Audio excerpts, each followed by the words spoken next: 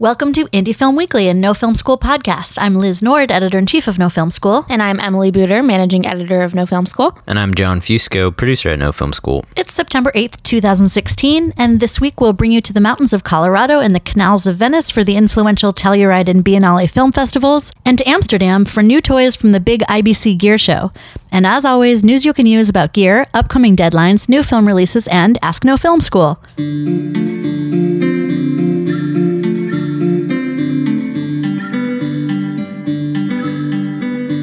Welcome to this week's show. We are recording in Toronto, Canada, where we landed this afternoon and will be for the next week covering the Toronto International Film Festival.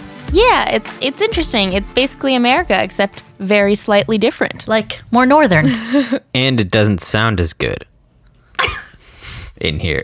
So usually we record for you in our sound booth in Brooklyn, New York, and now the three of us are huddled next to a bathroom on a bed with a lot of Toronto traffic. We're about 5 minutes from the Tiff Bell Lighthouse, which is the center of action at Toronto International, which means we are also in the heart of downtown Toronto. So we've done our best to muffle the windows with literally socks. Yep. And we're going to get into some good news for you. They're John socks, by the way. They are my socks. It was very innovative, and thank God I'm here to deal with these situations. Next week, we're going to do our entire show about TIFF, but we'll have you know that so far we got our badges and were given the TIFF swag, which strangely included a bottle of Axe body spray. And let me be one to just say, Axe, good job with this latest fragrance. I smell very nice, and I think that Liz and Emily really appreciate the gift that you've given them, as well as me. Actually, John was the one who was most impressed about John's smell from Axe body spray. So I think it's a self-referential thing. But anyways, we're not here for the deodorant. We're here for the movies. The movies. So we'll be talking a lot more about TIFF next week. But in the meantime, we are just wrapping up and in the midst of some very important other film festivals. It's full-blown festival season now. Welcome to the saison. La This is saison. It started with the Telluride Film Festival, which went on over Labor Day weekend. It really kicks off the big festival season every year. It's a really unique festival because it actually doesn't announce the lineup until day one when everyone's already there, which, as far as I know, that's basically the only major festival that carries that tradition. And I love that they do that because you can, when you're in festival mode, you can find yourself over preparing to like the 10th degree, just trying to find, booking your schedule minute by minute and trying to figure out which films are going to be the ones that are going to pop this year. And this method at Telluride basically precludes that and forces everyone to just live in the present and experience. And it's the perfect place to do that because it's in the middle of this blissful enclave of mountains in Colorado. And when they do get around to announcing the lineup, there are a bunch of Oscar contenders or Oscar hopefuls on there. And it's a really, really strong programming from that festival. Yeah, critics and, journalists like us sort of have to be choosy about the festivals that we go to every year. And Telluride ends up being a big one because a lot of Oscar hopefuls, as we enter Oscar voting season, are showcased there. Brokeback Mountain, The Crying Game, Blue Velvet all premiered there in years past. Every year, IndieWire does a survey of the favorite films from the critics and journalists that do go. This year, among the 17 critics and reporters who voted, 8 chose Barry Jenkins' Moonlight as a festival highlight. So that's one definitely to be looking out for when Oscar season rolls around. It was actually made by a longtime Telluride staffer, so Barry Jenkins has worked for Telluride. It's his second feature. The first one was Medicine for Melancholy in 2008, and this one, Moonlight, was produced by A24 and Plan B, so it gives it a lot of sort of cred and backing. It's also playing here at TIFF and at the New York Film Festival, both of which we're covering before it's released theatrically on October 21st, so I'm sure one of us is going to try to check it out and let you know what we think and hopefully speak to a director or producer or somebody that can give you the real goods on what it took to make a film that got such critical acclaim. Another film that people loved this year at Telluride is Una, which I'm actually seeing this week at TIFF. I'm really excited about it. It's a psychological thriller starring Rooney Mara as a sexual assault victim and Ben Mendelsohn as the perpetrator. And it's based on a very morally complex play. So I'll be interviewing the team behind that this week. Awesome. So Telluride specifically aims to be a celebration of films more than kind of an awards getter. So they don't actually give any awards, which is kind of rare at big film festivals. But concurrent with Telluride is the Telluride Mountain Film Festival, which is a documentary festival that showcases nonfiction stories about environmental, culture, climbing, and political and social justice issues. I mention it specifically this year because they do give out some really interesting awards, including a Moving Mountains Prize, which in addition to the award to the filmmaker gives $3,000 to a nonprofit featured in a film in the festival. This year, that award went to Almost Sunrise, which actually we have an interview on the site with the filmmakers of that movie, and their own story is really interesting in the sort of making of. They followed 2 Iraq War veterans as they journeyed by foot from Wisconsin to California to confront the suicide epidemic that claims the lives of 22 veterans every day. That's a staggering statistic. It's shocking. From the mountains to the canals, now we go to the Venice Film Festival. It's the 73rd Venice Film Festival going on right now. It runs until September 10th. It's part of a magnificent event called the Venice Biennale, which takes over the entire city to showcase international art of all kinds. So the film festival part is only a small part of this amazing international art showcase. I went several years ago, and it was absolutely magical the way the entire city sort of gives itself over to art.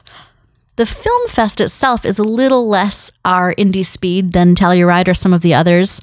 For example, the big headlines so far at this year's festival are about 2 Italian models whose dresses accidentally revealed too much of their lady parts on one of the red carpets. Whoops! Talk about a canal. But they do have 2 great programs specifically geared toward indie makers. One is the Biennale College, which helps develop micro-budget features for first or second-time filmmakers. They say it's to complement and enrich the festival with works by new talents. And the selected works each year get developed and produced in an advanced workshop for training, research, and experimentation with young filmmakers from all over the world. And any filmmaker with their first or second feature can apply. They also have a production bridge program, which showcases 40 works in progress, and those come from the realms of film, TV, web series, and VR to help them get finishing funds. Interestingly, even though the Venice Film Festival is very focused on art and artistic works, they also are known, like some of the other big festivals, for showcasing films that you might not think of as indie or even as sort of non-mainstream. And their festival director, Alberto Barbera, he wrote a really interesting sort of public letter about the festival, talking about how maybe the definition of art house is changing, and maybe film festivals don't have to be dedicated entirely to films that are really out there for the radical fringe. He said that he also wants to look at a type of cinema which, in his words, does not intend to give in to rampant vulgarity, which doesn't settle for the simplifications of a disposable product, which doesn't renounce being a mirror of the present, an intelligent divertissement, a show for many. In other words, it's okay if it has mass appeal, as long as it's kind of not vulgar. He says, a type of cinema which today deserves to be supported and encouraged, defended, and promoted, at least to the same degree as that which, for the sake of convenience, we continue to call auteur cinema. This, too, is something that festivals do. It's interesting from, an Indie Film Weekly perspective. I mean, on one hand, we count on festivals to showcase less mainstream work. On the other hand, just because something has mainstream appeal doesn't mean that it's bad or vulgar, as we talked about when we talked about the BBC Films list. Plenty of low-budget films do have mainstream appeal, and that's a model that people continue to build on these days. So it seems like he's speaking exactly to that audience. I'd just be interested in what his definition of vulgarity is, because I feel like a film can be vulgar and still be good. From reading the larger context of his letter, it didn't seem like he was talking about vulgarity like the fart jokes that you love so much, John. It was more like about some films that are specifically going for mainstream appeal tend to appeal to the basest, people's basest instincts. And he's saying, from what I understand, that again, a film can have mainstream appeal without treating people like idiots. So switching gears a little bit, Apple had their big special event yesterday where they released the iPhone 7. There's been a whole lot of hubbub about the fact that they are doing away with the headphone jack and moving towards Bluetooth headphones that they've specifically designed for their iPhone. We were hubbubbing about it here just today. We were. Say what you want to say about that. I'm not a huge proponent of it, but we're not going to focus on that right now. We're going to focus on the aspects of the phone that are important to filmmakers, mainly the highly improved camera. Here are some of the specs for the new iPhone 7's camera. It comes with enhanced optical image stabilization. That's something they worked on a lot. Apparently, it's going to reduce blur associated with motion and handshake, and a sensor will help the lens counteract even the tiniest movements, allowing for up to 3 times longer exposure compared to the iPhone 6s. It shoots with raw DNG files, and one of the biggest updates is their wider f1.8 stop aperture. The larger aperture allows for up to 50% more light to come into the camera sensor than the iPhone 6. So it just makes the camera very reliable in low light situations. They say that teamed with the new 6-element lens, the camera will develop brighter, more detailed shots. Something that video makers can really pay attention to, however, is their new high-speed 12-megapixel sensor, which is 60% faster than the iPhone 6s. Wow. And it allows for 4K video recording. In addition, it has this new quad LED True Tone flash, which basically means there's 4 smart LEDs that flash 50% brighter than the iPhone 6s, and the flash actually adjusts according to the color temperature of the environment. So all in all, it's like a very smart camera. They've developed this thing called ISP, which is short for the image signal processor. It allows for better auto exposure, focus, color, noise reduction, and cinema standard color and white balance. It's just like a smarter camera in the sense of it recognizes its environment and automatically will switch its settings to capture the best image. The iPhone 7 Plus features the rumored dual camera system. So it's not just one entirely new camera system on the iPhone 7s Plus. It actually features 2 cameras side by side, a 12-megapixel wide-angle camera and a 12-megapixel telephoto camera that work together in tandem with optical zoom at 2 times, and you can get even closer with improved digital zoom that lets you shoot at up to 10 times for photos and 6 times for video. So what do you guys think this means for filmmakers? Do you think that filmmakers can finally start using the iPhone as an incredibly legitimate means to shoot films versus just sort of some gimmick? I mean, there's already been a Sundance feature shot on the iPhone 6. Mm-hmm. So I think it's just going to become more and more legitimate. Yeah, people were talking about how Sean Baker used a lot of adapters, like lens adapters for his iPhone while shooting Tangerine. So maybe they're taking steps towards eradicating that problem too. I mean, my answer to your question is that I don't think more filmmakers are going to be leaning toward the iPhone as their primary tool, but I do think 2 things. I think many might be using it more as a backup, like a C camera kind of thing. And rather than more filmmakers using it as their primary tool, I guess that more, amateur hobbyists are going to be making better quality work with their phones. Do you think that eventually it'll sort of replace the DSLR? That's a really interesting question. It's possible. Someone actually, I think, brought that up in our community recently, just because we talked about the Canon 5D Mark IV last week and how, that's basically just a camera built for taking pictures. I mean, if the iPhone's shooting in 4K, that's kind of a game changer. Yeah. The thing I don't understand is how you're going to store all that material on your phone. Well, the new iPhone models actually, they're wiping away with the old storage patterns. So those used to be, I think, I'm probably going to get these wrong, but 16, 32, and 128, and now they start at 32 and they move up like 32, 128, and I think like past 200, but they're much more expensive too. So if you want to hear more about the latest iPhone specs, go on to No Film School and read our summary of it. Yeah, speaking of that Canon 5D Mark IV, we did talk about it on last week's show at length and kind of the buzz on the internet about how folks were a little disappointed in what that camera had to offer for filmmakers. And some are suspecting that that's why Canon followed up so closely on the heels of that announcement with one that's gotten sort of a lot of excitement online and within our community, which is the fact that they're bringing back to life their C line of cameras with the C700. So the Canon C700 was released this past week. And if it wasn't clear before, it should be clear to pretty much everyone that Canon now thinks of the still and cinema worlds as being very separate places. There's a lot here that would have made folks happy to see in the Canon 5D Mark IV, but unfortunately, it's in a camera that costs 10 times as much. So the C700 is in the 30 grand range. That being said, it's sure to create magical images with 120 frames per second, 4K RAW being possible with an optional codecs recorder. At the same time, in that price range, they're competing with the Vercam Pure, Sony f5.5, Red Epic, and Arri Mira, and it remains to be seen if they're going to have something magical enough to get users used to their current workflow switch.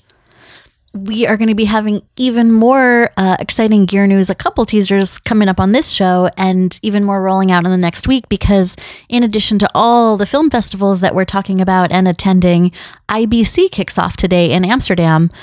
It's the premier annual event for professionals engaged in the creation, management, and delivery of entertainment and news content worldwide. And the exhibition part, which is basically like the NAB of Europe, where a bunch of new tools and gear are released, starts tomorrow.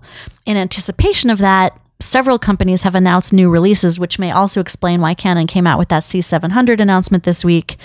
And there's a couple that have stood out to us so far, such as Cooke Optics reimagining the classic Speed Pancro. So Cooke is re-releasing the original Speed Pancro glass in PL mount and modern housings.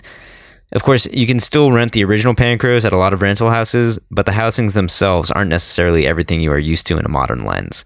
By taking the original optical design and hopefully the original coatings and putting them in modern housings with PL mounts, Cooke has really come out with a monster lens that should pair well with super sharp digital sensors, like the helium for instance, and take some of the digital edge off without the need for filters. So if you want an example of what these Pancros can sort of look like, just think about Mr. and Mrs. Smith. I think about them all the time. DP Boyan Bozelli famously mixed the Speed Pancros and S4s to blend together their two aesthetics, often using the Pancros for close-ups of Angelina Jolie. It looks like it's going to be a big IBC for lenses, with Sigma coming out with their CineLens line. The line has been referred to by their CEO as being 100 and 100, so they're keeping it 100. 100% the same glass as the Art line of still lenses, but 100% new housing specifically designed for cine use. This will mean gearing for focus, iris, zoom. Hopefully the zooms will be parfocal and the markings are more visible to a focus puller. Sigma makes all of their glass at a single factory in Aizu, Japan, and they manufacture a lot of beautiful lens options. Particularly interesting is that the first two zooms out of the gate are both T2, which is a very wide aperture for a zoom, especially for the longer zoom, which goes to 100 millimeters. If Sigma has brought all the thought and housing that we see in the press pics to fully functioning release lenses, these are sure to be very, very popular, so keep an eye out for them. And now we're going to move on to some grant deadlines. Being that we're in Canada, Hot Doc's Cross Current Doc Fund theatrical stream has a deadline on September 21st. This year, the Panacaro Foundation started underwriting a feature film subsection of the Cross Current Doc Fund, which they've dubbed their theatrical stream. The fund is an international production fund that fosters storytelling from within communities whose perspectives have been historically underrepresented or marginalized. This theatrical stream awards one emerging filmmaker under 35 with less than 3 directing credits with 30,000 Canadian dollars towards their feature. Another upcoming deadline on September 12th is for IDFA, otherwise known as the International Documentary Film Festival Amsterdam. Their Doc Lab Academy 2016 is an international program for new talent in the field of documentary storytelling and interactive media. The program takes place November 17th through 21st during the festival run. The program addresses a variety of challenges and opportunities through exclusive workshops on virtual reality and interactive storytelling by international new media pioneers. You can have one-on-one meetings and ask specific questions during Cinema Live events on the interactive conference platform. And of course, there's plenty of time to network and reflect on each other's work. The entry fee is 130 euros. This is also a good time to mention that our seasonal massive list of grants for the fall is up on No Film School. It's always one of our most popular posts because it lists all the upcoming grant deadlines for the next few months. And moving on to festival deadlines, not only are we in the thick of the fall festivals themselves, but we're getting to the point of some of the big annual festival deadlines, including the one everybody tries to premiere at, Sundance.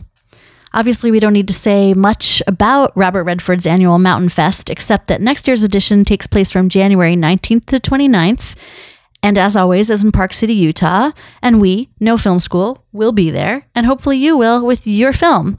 It's the last chance to submit your short, feature, or episodic content. For short and episodic content, the final deadline is September 23rd, and the entry fee is $80. And for features, the final deadline is September 26th, and the entry fee is $110. These seem like really steep fees. I would not usually recommend that type of festival to filmmakers because, when fees are that high, it kind of feels like a scam. But this is Sundance. And also, one of the reasons why these fees are so high is because this is the absolute final deadline. So if you were to try and get your film in at an earlier time, there would be a reduced price. Note to selves for next year. Yes, always go for the early deadlines if possible because you will save money. The deadline is September 12th for the Center for Asian American Media Fest 2017, or the nice short name for it, CAMFest. It's the nation's largest showcase for new Asian and Asian American films, presenting approximately 130 works in San Francisco, Berkeley, and Oakland.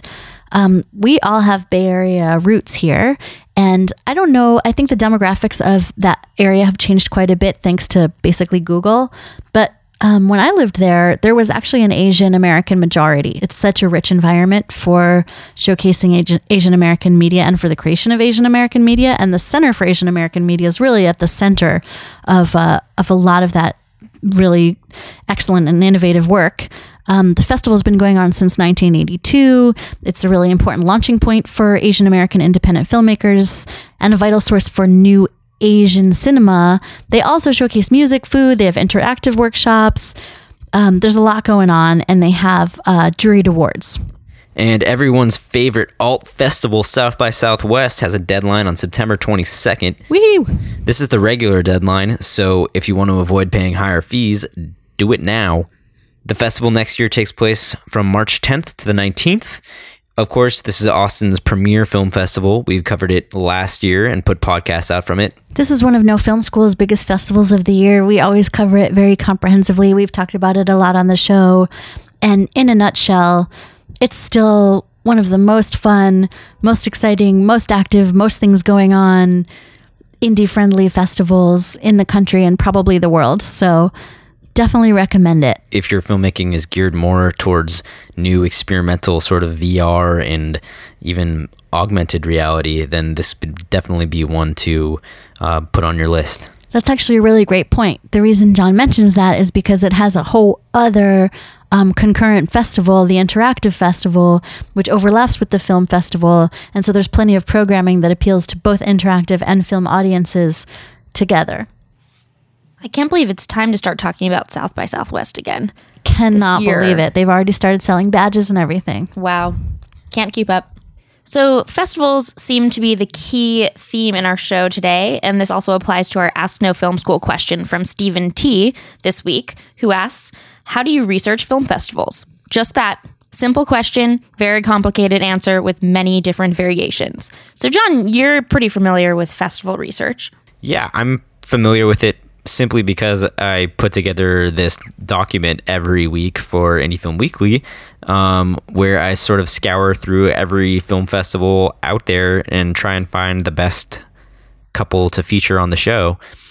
And the resource I use for that is a site called Film Freeway. It's a little overwhelming. There are a ton of festivals out there, but if you're looking for some sort of database for where to start, I would definitely suggest that. You can sort of select different categories of film festivals if you want to narrow down your field. It all just kind of depends on what your movie is going to be. I mean, you obviously want to be focusing on if it's a short or if it's a feature. You can be submitting to short festivals versus submitting to both short and feature festivals. If it's a genre film, then you might want to consider submitting to a festival that is only dedicated to your genre. there's a lot of different things to think about when you're doing this. And I think a lot of it is just going to be what's the best place for your film. When you're making your initial outline, carve out a piece of the budget for these festivals that you want to be submitting to. Absolutely. And not only that, but the things that you might need if you get into the festival. So you might want to make sure you're carving out a little in that budget for example, a publicist if you do get into a major festival. And building even more on that, I think even more important than kind of researching specific festivals like in a blanket way, I think just like John said, you really want to be strategic about your applications on a lot of levels. So for one, I think a lot of new filmmakers don't necessarily realize this, but where you premiere is a pretty important choice. You don't want to kind of blow your premiere on a smaller festival if you think you have the opportunity to get into a bigger festival. Because, for example, festivals like Sundance and even South by Southwest and some of the others, in some of their sections, or in the case of Sundance, in all of their sections, require that the film is a premiere. So if you've shown anywhere else, you don't have a chance of getting in that festival. So definitely keep that in mind. And note that this also sometimes applies to online premieres. So if you've premiered your film on Vimeo, for example, sometimes, depending on the festival, it might not be eligible. 100%. I think you also want to be strategic in the way John was talking about. So maybe ask yourself, what is it that you want to get out of the festival? And that can help you narrow down some of your choices. For example, if you want to just, you know what, I made my film, I don't think it really has distribution possibilities, I just want to enjoy the festival circuit and have fun, then go look at Movie Maker Magazine's list of the top, coolest film festivals in the world and apply to those. Just go for fun. If you want to find a distributor to help you get your film out there, then you're going to want to go to a film festival that has a market, or that has that gets very well covered by the press, where distributors will be paying attention. Yeah, and also building off that, in the sense of applying to a festival for sort of what you take away from it, if you're looking to go to a festival to like make some money and to win a prize, then keep an eye out for festivals that give cash prizes. But if you're looking for a festival that's going to build your network and it's going to make you sort of learn something about the craft of screenwriting or the craft of filmmaking, then there's plenty of film festivals that provide you with those opportunities. Yeah, and John also mentioned, like, if you have a genre film, you might want to go to a genre festival. The same is true for any kind of niche.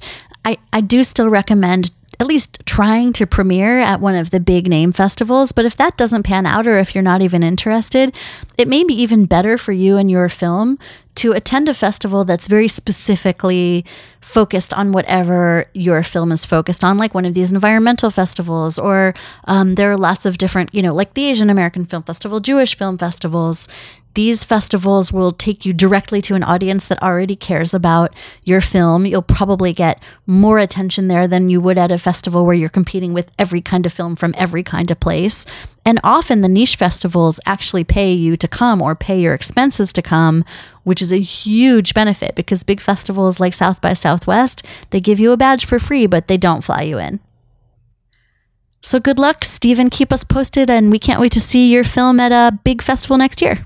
And here are some movies that are coming to streaming services near you this week. Coming to Amazon Prime Instant on September 17th, Robert Eggers' The Witch. That is single-handedly one of my favorite films of the year, just mostly because I love the way that it plays with the horror genre. It's very understated, but incredibly scary. Robert Eggers was actually a production designer throughout most of his career. And you can really tell because he invested a lot of detail into the sets, which are very spare, but very historically accurate and realistic. Pretty much all of the elements of the film come together perfectly for me. The soundtrack is amazing. John's actually going to a masterclass with the composer here at TIFF, so we'll look forward to seeing what he learns there. And the cinematography is very beautiful too. It evokes the ominous nature of the woods and colonialism. Yeah, it's just a fully realized world. That's really nice and refreshing to see. It was the best performing indie of the year in terms of box office by far this year. It came out at Sundance a few years ago and was picked up by A24. And you should definitely see it if you haven't. So check it out if you have Amazon Instant. Coming to Netflix on September 16th is Raiders, the story of the greatest fan film ever made. It's a documentary about the making of a shot-for-shot remake of Raiders of the Lost Ark by 11-year-old kids in 1982. To be fair, they weren't 11 when it was finished. The entire thing took about 7 years for the pair of friends to pull off. This movie came out to great reviews earlier this summer, and it should be a really good exercise for DIY filmmakers to watch and learn about some of these 11-year-olds' innovations. They used some crazy inventive methods to try and pull off a few of Indiana Jones's trickier shots. Earlier this week, The Royal Road came to VOD and DVD. Oakley interviewed its filmmaker, Jenny Olsen, at Sundance last year. The movie falls loosely within the documentary category, but it's really more of an avant-garde cinematic essay that touches on all sorts of topics from butch lesbian identity to the Spanish colonization of America.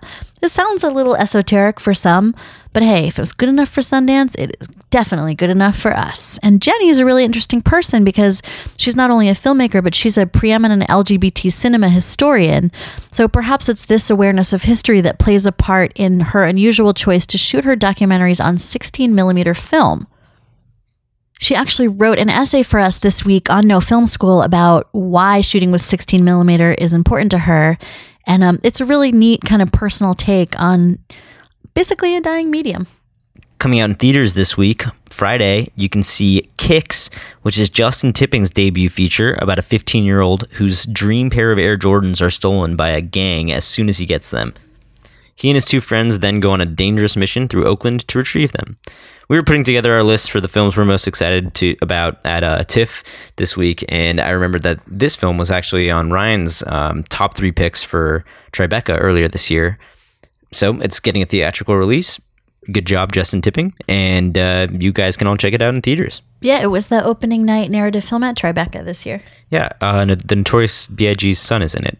Right. Also coming to theaters this Friday is Author, the J.T. Leroy story, which kicked off the rooftop film season this year, directed by Jeff Fertzig. And the film tells the controversial story of novelist and punk author Laura Albert, otherwise known as J.T. Leroy. If you remember the scandal from the 90s, she was publishing under a fake literary persona, and many people, including her fans and her agents and people that loved her and knew her very well, felt betrayed by her alternate persona.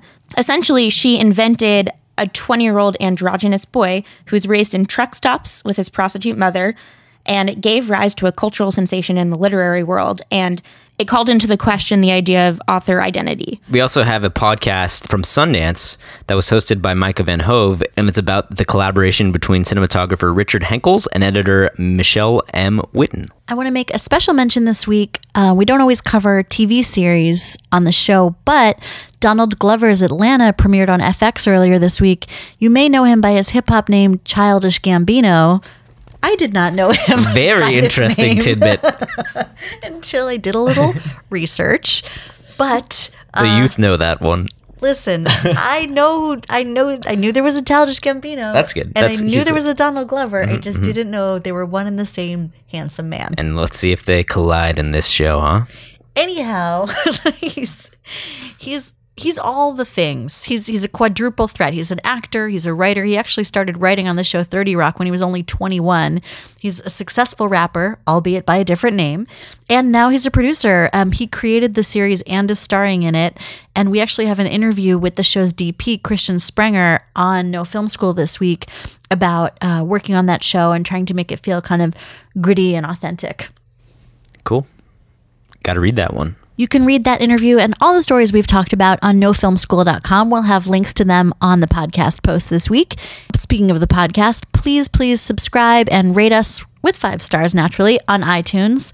And stay in touch. I'm on Twitter at LizFilm. I'm on Twitter at JimJohnJim. Jim. No one is ever going to actually know what Hey, we've got tweets at you before. Have I? To very astute listeners. I look, listeners. It's catchy. And I'm on Twitter at ELBooter. And we are all on Twitter at No Film School. Thanks so much, guys. We will be with you next week again from Toronto with a special TIFF episode. And we'll talk to you then.